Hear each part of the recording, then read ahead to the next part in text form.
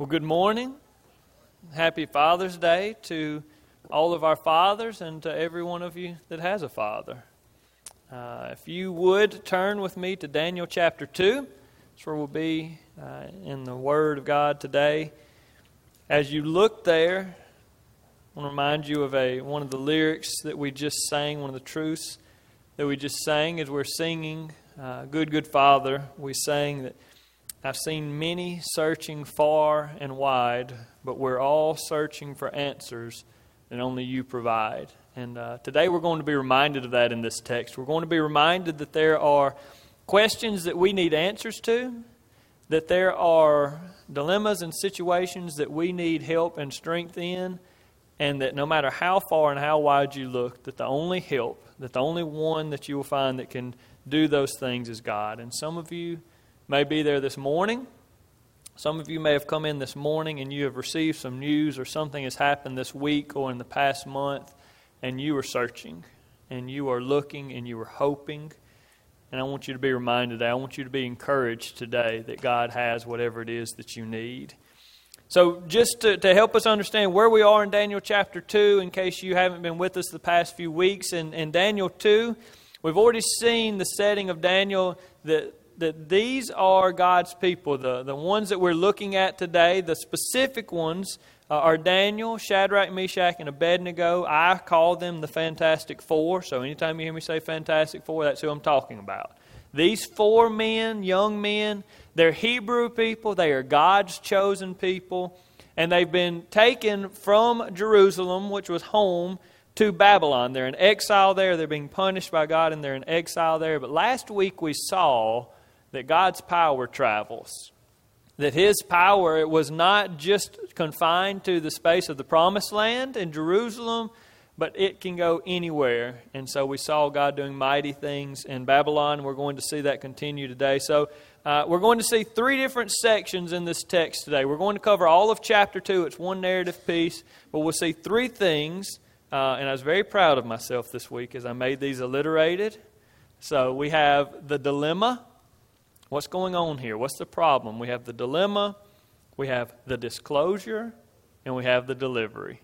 I was very proud of myself, trying to be regular Adrian Rogers. But let's begin here. Look with me. What is the dilemma? What's the problem? What's going on in this text? What problem needs to be solved? We see that in verses 1 and 2. It says, in the second year of the reign of Nebuchadnezzar, Nebuchadnezzar had dreams. His spirit was troubled, and his sleep left him.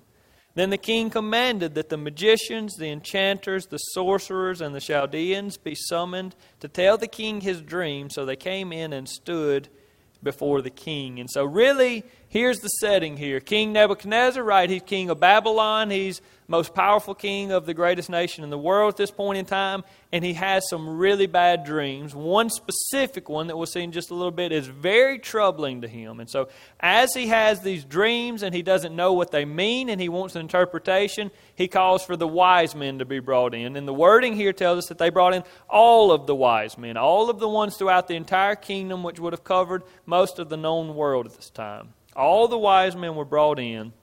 And here's what these men usually did. You would bring them in and you would show them a sign. Maybe you saw some crazy flower growing and you'd say, what does this mean? And they'd interpret. Or you had a dream and you would tell them the dream and they would give you its interpretation. But that's how these wise men work. You showed them or told them something and they interpreted it for you. But the problem here, part of the dilemma of Daniel chapter 2, is the king doesn't want to do things that way anymore.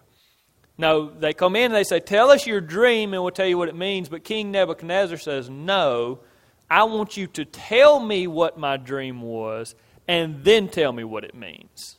Now, I want you to stop for just a moment and think about that. I have had before my kids come into our room in the middle of the night and say, Dad, I had a bad dream. Right? Some of you have talked to your spouse or your coworkers before and they say, I have this recurring dream that's happening over and over and I don't know what it means. And so we always say, well, tell me your dream and maybe I can, for your child, maybe I can help comfort you, tell you that's not going to happen. Or you have this recurring dream, tell me what it is and I'll help you understand maybe why you're having it. But imagine Your kid comes in the middle of the night and says, Daddy, I had a bad dream. And you say, well, what happened? Let me try to reassure you. And they say, no, if you're going to reassure me, I want you to tell me what I dreamed, what I dreamt, and then tell me what it means. Good grief, Chip, don't do that to me. That's what these guys do. The king says, tell me my dream and then tell me what it means. And I want you to see there are two different reactions to this. We see the reaction of the king's wise men, and we see the reaction of the Fantastic Four, who are in the purpose of being God's wise men here on earth. So look in verses 10 and 11 as it says the Chaldeans. These would have been the Babylonian wise men. It says the Chaldeans answered the king and said, there is not a man on earth who can meet the king's demand. For no great and powerful king has asked such a thing of any magician or enchanter or Chaldean. The thing that the king asks is difficult, and no one can show it to the king except the gods whose dwelling is not with flesh. Here we see that even these pagan wise men, these wise men that don't even know the real God, the only gods that they know are fake gods, they're idols, right? But even these men recognize that the king is asking for something that only a God could do. Point one this morning, King Nebuchadnezzar desired something that only God could provide. Wanted someone to tell him his dream and then interpret that dream for him. He desired something that only God could give him. So the king here is let down by the wise men. The wise men come in and they let the king down. Now, that's not good for the wise men because the king's already told them, if you don't tell me the dream and don't tell me its interpretation, this is what's going to happen. I'm going to have every one of you torn limb from limb. And all of your houses are going to be laid waste. And so the stakes are pretty high here. King says, tell me the dream, tell me its interpretation, or you will all die. And they say, King, listen, what you're asking, nobody can do. Now, I want us to think for just a moment about you personally. I want to step outside of Nebuchadnezzar and his dream and the wise men. I want you to think about your life because we have all, I believe, been in the situation that King Nebuchadnezzar's in here. Something happens in your life. Maybe it's not a dream, right? Maybe you get some news at work. Maybe your doctor gives you some news. Maybe you lose a family member. And all of a sudden you want answers. You want understanding. Or maybe you say, I don't care why this has happened. I don't need answers, but I need peace. I am so anxious and I'm so worried and I need peace. Or it seems like this is never going to get better and you need hope. But we've all been in the place where we were searching for something that only God could give us. We were searching for something that whenever you went to your friends, they couldn't give to you. And whenever you called your father and asked him, he didn't know the right answer either. And nobody could do what you were asking them to do. It's like the Chaldeans said here, there's not a man on earth who can meet the king's demand. And sometimes in our life, there are things that we need that no man on earth can do either. So the response of the Babylonian wise men is throw up their hands. We're done. We're finished. There's nothing we can do. But Daniel has a different response. Look with me in Daniel 2. We're going to skip in the narrative for time's sake forward to verse 17. And that in-between text there, Daniel gets this news. Right, if you just to be clear, Daniel, the Fantastic Four, they are wise men in Babylon. So if they don't give the answer, they're going to be torn limb from limb. Right, they're going to be killed as well. So Daniel asks if he can see the king, and then before he goes to see the king, we see his response to this great demand. Verse 17. Then Daniel went to his house and made the matter known to Hananiah, Mishael, and Azariah, his companions, and told them to seek mercy from the God of heaven concerning this mystery, so that Daniel and his companions might not be destroyed with the rest of the wise men of Babylon. Then the mystery was revealed to Daniel in a vision of the night. Then Daniel blessed the God of heaven. And I love the praise of Daniel there in verses 20 through 23. We're going to look at that a little bit Wednesday night. It's beautiful words. It's written as a poem or a psalm. But here we move into the second section of the sermon. We go from the dilemma, right? We've seen the dilemma, and now we see the disclosure. The wise men of Babylon throw up their hands and say, there's nothing we can do. There's no way that we can make this happen. But what does Daniel do?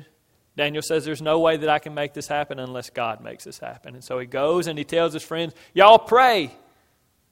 Y'all pray with me. And they get on their knees and they pray and they seek God and they ask God for mercy. God, be merciful to us. God, give us the understanding that we don't have. And God does. He discloses the dream to Daniel. He tells him exactly what it is that Daniel needs to know. And Daniel praises him. And Daniel talks about how great God is. And so then he goes in to see the king. And Daniel is very clear. I love the humility of Daniel here. Not only does Daniel recognize that he has to ask God for this help, but then when he goes to see the king, he makes sure that the king understands that this isn't about Daniel.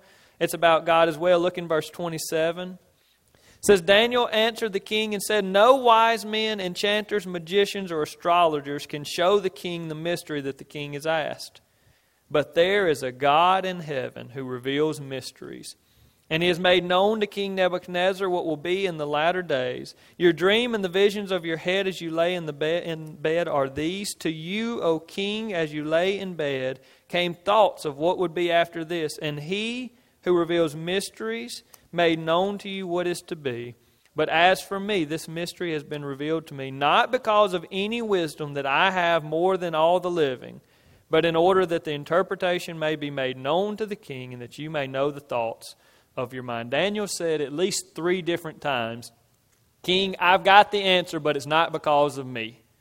It's because of the God who reveals mysteries. And I love that beginning of verse 28. I love that. But there is a God in heaven who reveals mysteries. Point 2 is this: God knows all things. Brothers and sisters, if you are lacking wisdom, we're told in James that when we lack wisdom and when we seek it from God, that He will generously give us that wisdom and understanding that we need. We see here that when there are things that we can't do on our own, that there are things that our friends can't do and our fathers can't do, and that our co-workers can't do, and that our government can't do, that we have now run into something that only God can do.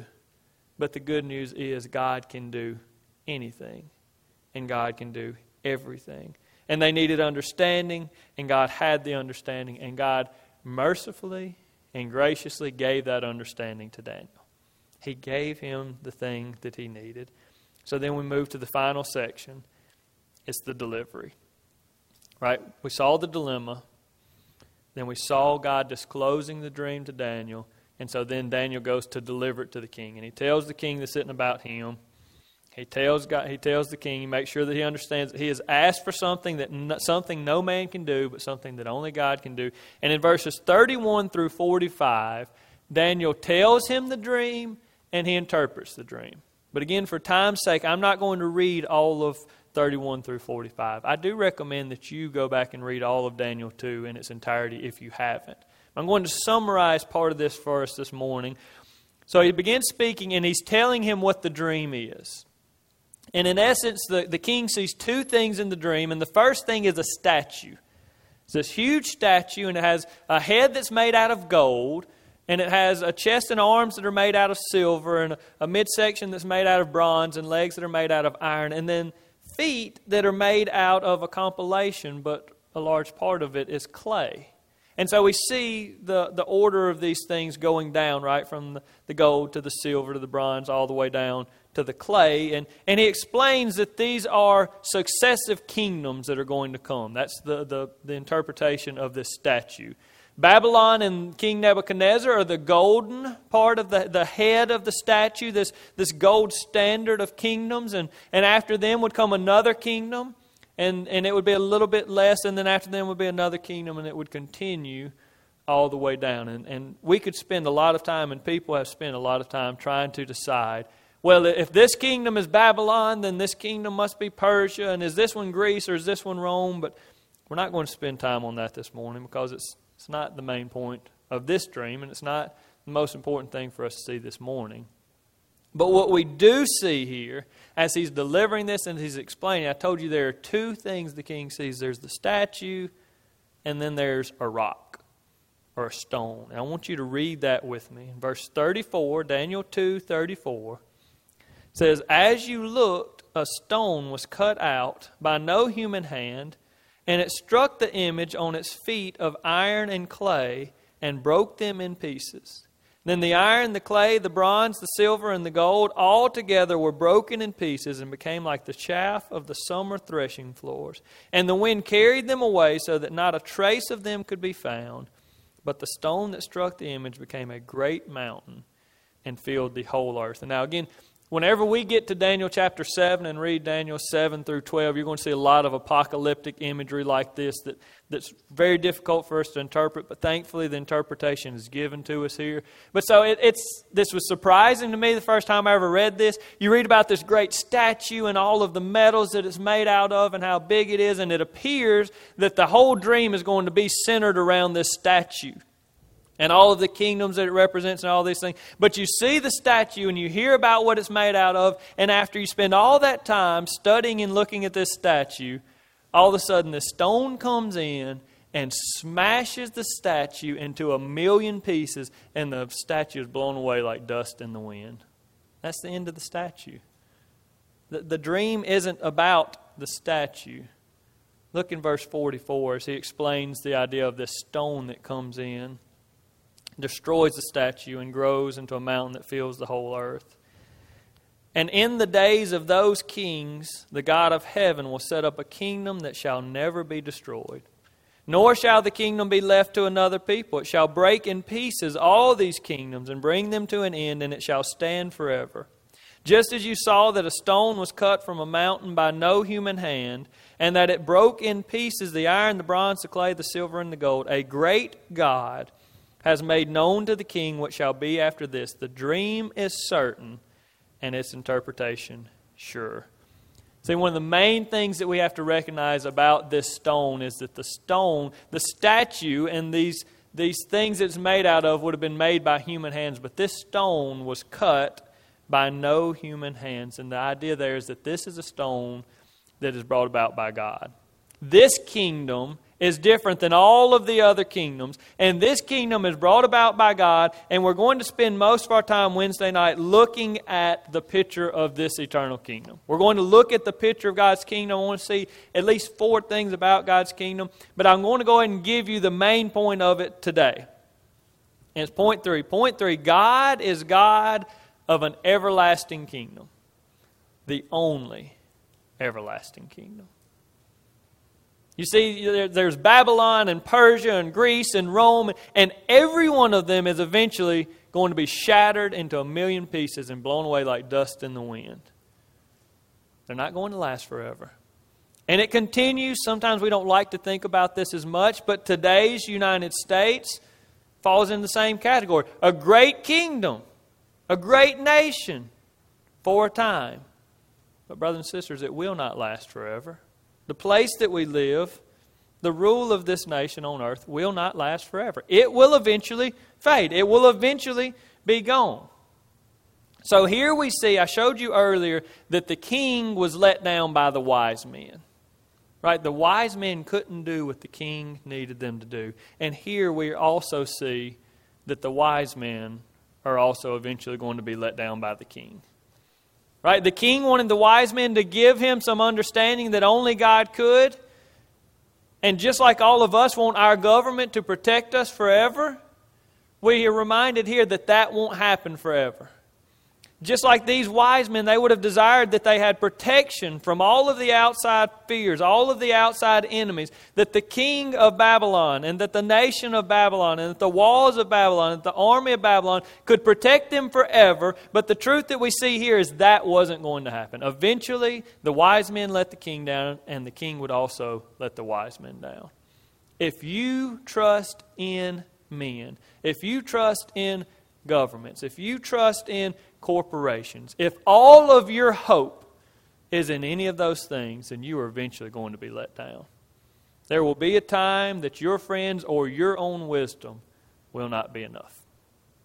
There will be a time that the corporation, that the nation, that the government will fade away. The only thing that will last forever is God and His rule and His authority and His kingdom.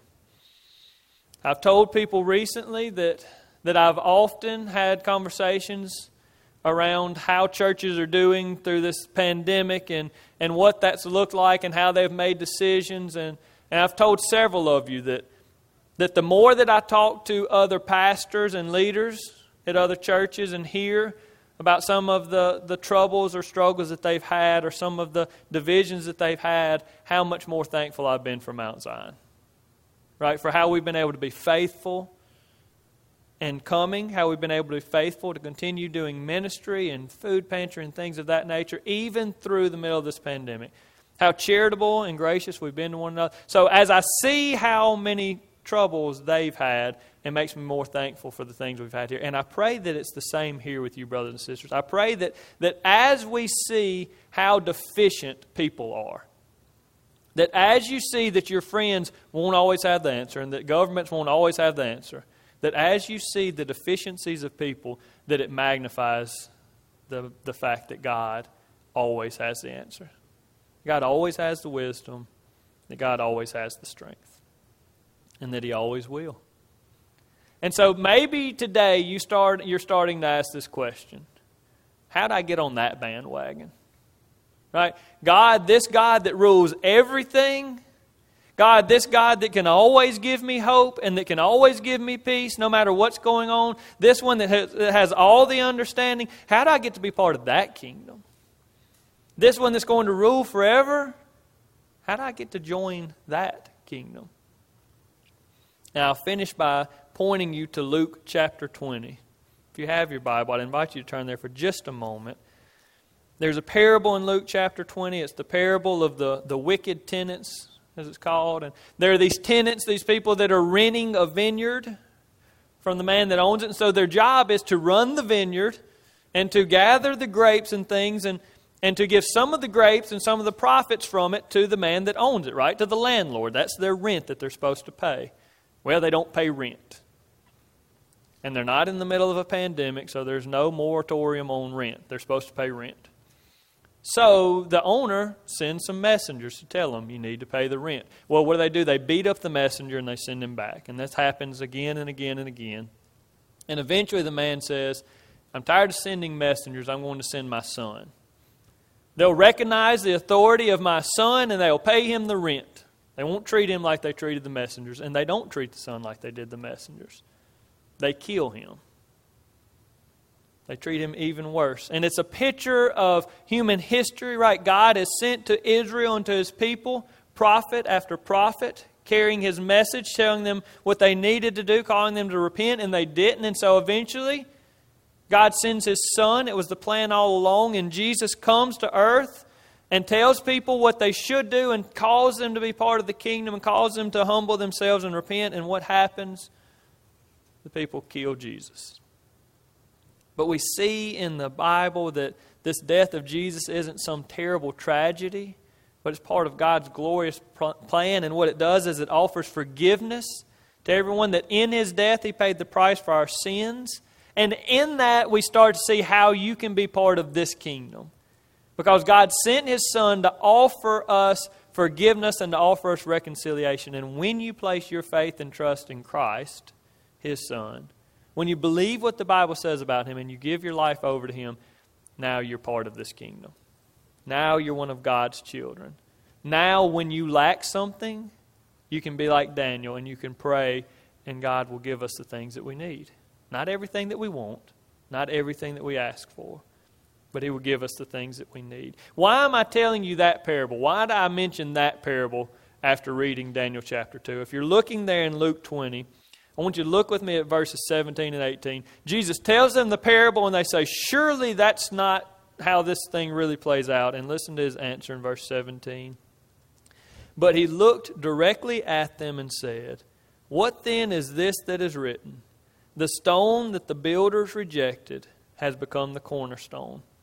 Everyone who falls on that stone will be broken to pieces, and when it falls on anyone, it will crush him. Jesus here refers to Himself as a stone, as an everlasting stone. He refers to Himself as the most important stone, the cornerstone, but He refers to Himself in language that's used in Daniel as the stone that that everyone who goes against it is either, the two choices that he gives there in verse 18, will either be broken to pieces or the stone will fall on them and crush them. But either way, whenever something is broken into pieces or whenever something is crushed, we see the same picture that we see with the statue in Daniel chapter 2. It's broken into lots of pieces, and it's blown away like chaff in the wind, and it is no more. Brothers and sisters, there are two options that emerge from Daniel chapter 2. Either you are part of God's kingdom, and you have God's wisdom, and you have God's mercy, and you have God's grace, and you have God's help, and His hope, and His joy, and His peace, and His everlasting life, or you're opposed to Him. And the picture of being part of God's kingdom through faith in Jesus Christ is a beautiful picture, and the picture of being opposed to Him is a terrible one. It's a picture of being broken into a million pieces and blown away. Not lasting forever, but coming to a terrible end. So I ask you today, where do you stand? Are you with the God who reveals all mysteries and has all understanding? Or are you opposed to Him? Because in this, Daniel said, the dream is certain. This is the future. This is what's going to happen. So I pray this morning that if you don't know God through faith in Jesus Christ, that you would come to know Him. We're not going to have a time of invitation right now, but if you have questions about that, you can ask me, you can call me, you can text me, you can stick around after today, and I will answer them. But just know that I want to help you in any way that I can to come to a relationship with God through faith in Jesus Christ. If y'all would join me, and let's end by praying this morning. Father God, I'm thankful. I'm thankful for the beautiful picture of Daniel chapter 2, Lord, that we don't have to depend on people. Because, Lord, it has not worked out well for us in the past. We have all been hurt by someone who turned their back on us, Father, and we've all been disappointed whenever the people that we trust most didn't have the answers. Lord, whenever our trust in ourselves has failed because we didn't know what to do and we didn't know where to turn. Father, but I'm thankful for the beautiful picture of Daniel chapter 2 where you show us that we don't have to depend ultimately in other people because we can depend ultimately in you. That you always have the answers. That you always have the power. That you always have the strength. That you always have a plan. Lord, thank you for the beauty of that. Thank you for the reminder of the great God that you are. Lord, thank you for the beautiful picture of your everlasting kingdom. Lord, I pray this morning that our hearts are joyful. Those of us that know you through Christ, Lord, I pray that we're joyful and excited to know that this is our Father. This is your kingdom. The one that will last forever, that will shatter every other kingdom, that will destroy everyone that opposes you, everyone that comes against you, Lord, that you will never fail, but they will always fail. Lord, thank you for that reminder of how great and amazing you are. Lord, help us to always praise you and worship you because you are the only one that's worthy of those things. Lord, I do also pray. Lord, I pray this morning for those that are here that are hurting and searching for answers, searching for hope. Lord, I pray that they would look forward in you. Lord, I pray that you would comfort their hearts and that you would allow them to know that you are near to them. Lord, I also pray that if there are any here this morning that don't know you, that don't have a relationship with you through Christ, that have never come in faith, that have never received and trusted the gospel, Lord, that they would do that today, that they would recognize the importance of that and that they would desire to be your child and to give their life to you, the only one, again, that is worthy of such things. Father, be with us as we leave this place, as we celebrate fathers. Lord, thank you for the gift that fathers are. But Lord, thank you most of all for the Father that you've been to all of us. In Jesus' name we pray. Amen. Just a couple announcements. Virtual Vacation Bible School is this week. If your kids are doing that, you can pick up the bags on the way out. And take part in that. We're thankful for that. If you see someone that takes part with the children's ministry at East Haven, let them know how much we appreciate them letting us come alongside and be part of that with them. And we will have church this Wednesday night. We're going to meet at 6 o'clock. The youth will meet. over in the fellowship hall, and adult prayer meeting will be here in the sanctuary. So you're all invited to that. Come and join us for that. We won't have children's classes yet. We won't have any other small group classes, but the youth will meet, and then everyone else that would like to come from age 0 all the way up is welcome to come in here into the sanctuary. So we'll see you Wednesday night at 6, and if not, we'll see you next Sunday morning outside at 9 or in here at 10. Thank y'all for coming. I pray you have a wonderful week.